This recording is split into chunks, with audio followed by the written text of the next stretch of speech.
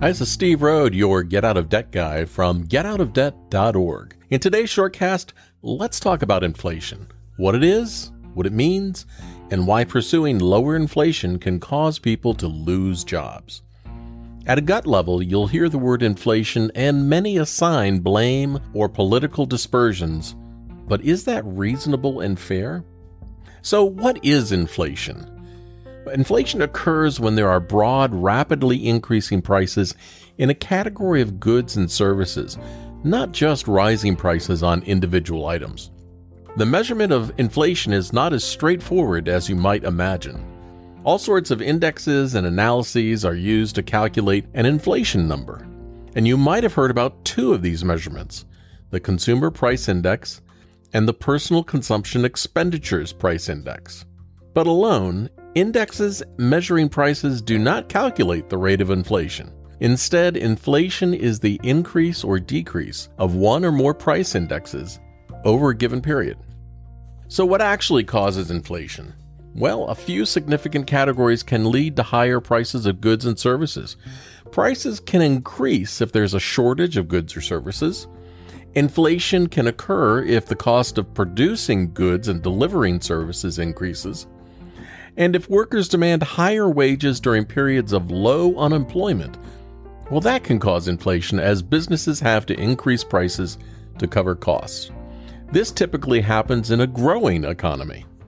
Most underlying inflation factors are not caused by the political party in office.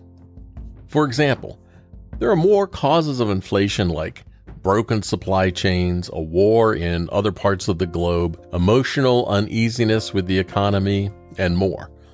And take transportation-related inflation, for example. Higher gas prices and vehicle manufacturing supply chain issues lead to higher transportation costs. But those car manufacturers' supply chain issues began at the start of the pandemic as demand declined and orders for computer chips were cut back. Hey, we've been playing catch-up ever since. But since this is a shortcast, let's keep this topic of inflation simple. You've heard about the Federal Reserve increasing interest rates to control inflation. But why do they do that?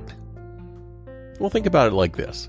Consumers will begin to borrow and spend less when borrowing money or carrying balances on credit cards with increasing interest rates becomes more expensive. Conversely, when consumption declines, prices fall, and the inflation rate slows. If interest rates are modified too much, the economy's desired slowdown can overshoot the target.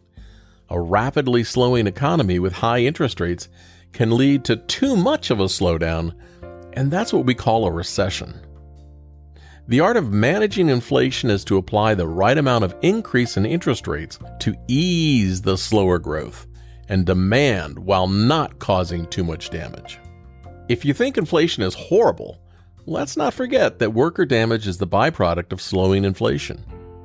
When growth slows to reduce the costs of goods and services you pay for and complain about, a knock-on effect is a reduction in employment. If fewer people are buying or paying more, payroll gets reduced since the cost of staff is one of the most uncomplicated costs to cut back on. It's hard to shrink a factory, but people are disposable without job protections. See ya!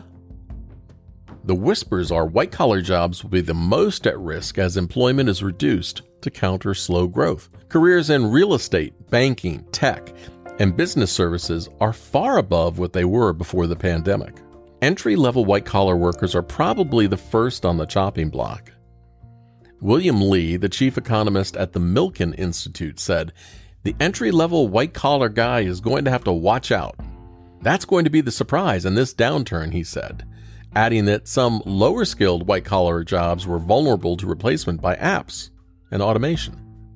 Unlike in other economically challenging times, blue-collar workers have less to fear when it comes to job loss. As Lee said, the Joe Sixpack, who used to be the first guy to be laid off, can be less concerned if he's one of those jobs that are in high demand, like Amazon warehouse workers, the delivery guy, the guys working in the ghost kitchens. Well, there's no current consensus on whether the United States will be in a recession. The best experts can do is guess, And currently, economists are split 50-50 if a downturn is coming. Ultimately, it doesn't matter if we're technically in a recession or if inflation is being managed. What matters most is what you're feeling about these issues.